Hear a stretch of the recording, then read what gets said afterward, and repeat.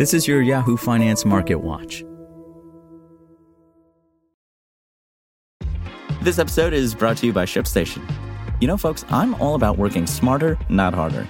Running a successful e-commerce business can be really convoluted, and honestly, you have enough going on, so I want to introduce you guys to ShipStation. I love using ShipStation because it makes it so much easier to automate all my shipping tasks, and I can manage all my orders in one simple dashboard. Work less and ship more with ShipStation, the innovative tool that helps turn your shipping challenges into opportunities for growth. Go to ShipStation.com and use code TechNews to sign up for your free 60-day trial. That's ShipStation.com, code TechNews. This is Yahoo Finance Daily, a daily update on the top business, finance, and stock market news from around the world. Let's jump into today's stories.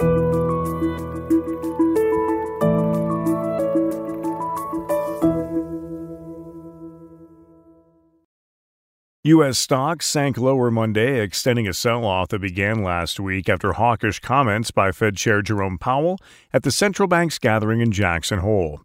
The S&P 500 fell 0.7%, while the Dow Jones Industrial Average shed 180 points, or roughly 0.6%. The tech-heavy NASDAQ Composite again led losses, tumbling another 1%. Meanwhile, in the bond market, the benchmark 10-year Treasury note held above 3.1%, and the 2-year Treasury yield topped 3.4%, hitting its highest level since 2007, earlier in the trading day.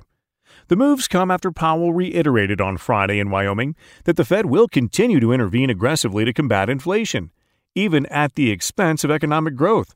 The NASDAQ plunged 3.9% following the remarks, and the S&P 500 tanked 3.3%. with both indexes logging their biggest one-day drop since June 13th on the heels of Powell's speech. The Dow erased 1,000 points during the session, or roughly 3%. Chair Powell's speech was a good reminder that 2-year Treasury yields are more important to equity markets than whether the FOMC moves by 50 or 75 basis points at upcoming meetings. DataTrek's Nicholas Colas said in a Monday note, pointing out that U.S. large-cap stocks have been sensitive to the 2-year benchmark. The jump in 2-year yields from 2.28% to 3.45% in mid-June was what cracked equity valuations, with the S&P hitting its June 16th low after yields peaked on June 14th at 3.45%, Colas said. And once 2-year yields leveled out near 3%, the S&P 500 rallied 17% through August 16th.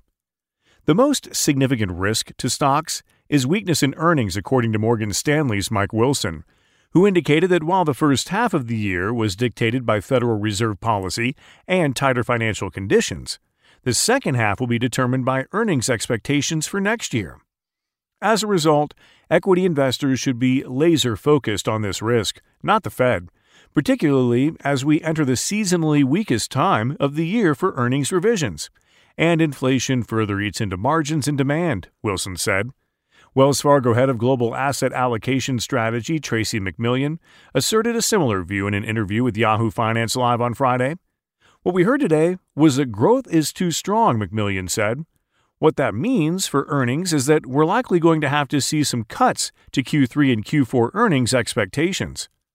The earnings season is nearing an end, but results from several headliners remain on tap for investors this week, including Best Buy, HP, Big Lots, Chewy, Lululemon Athletica, and Broadcom.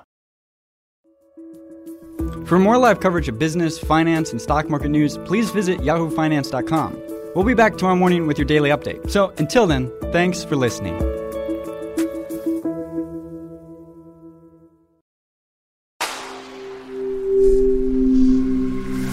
Spoken Layer.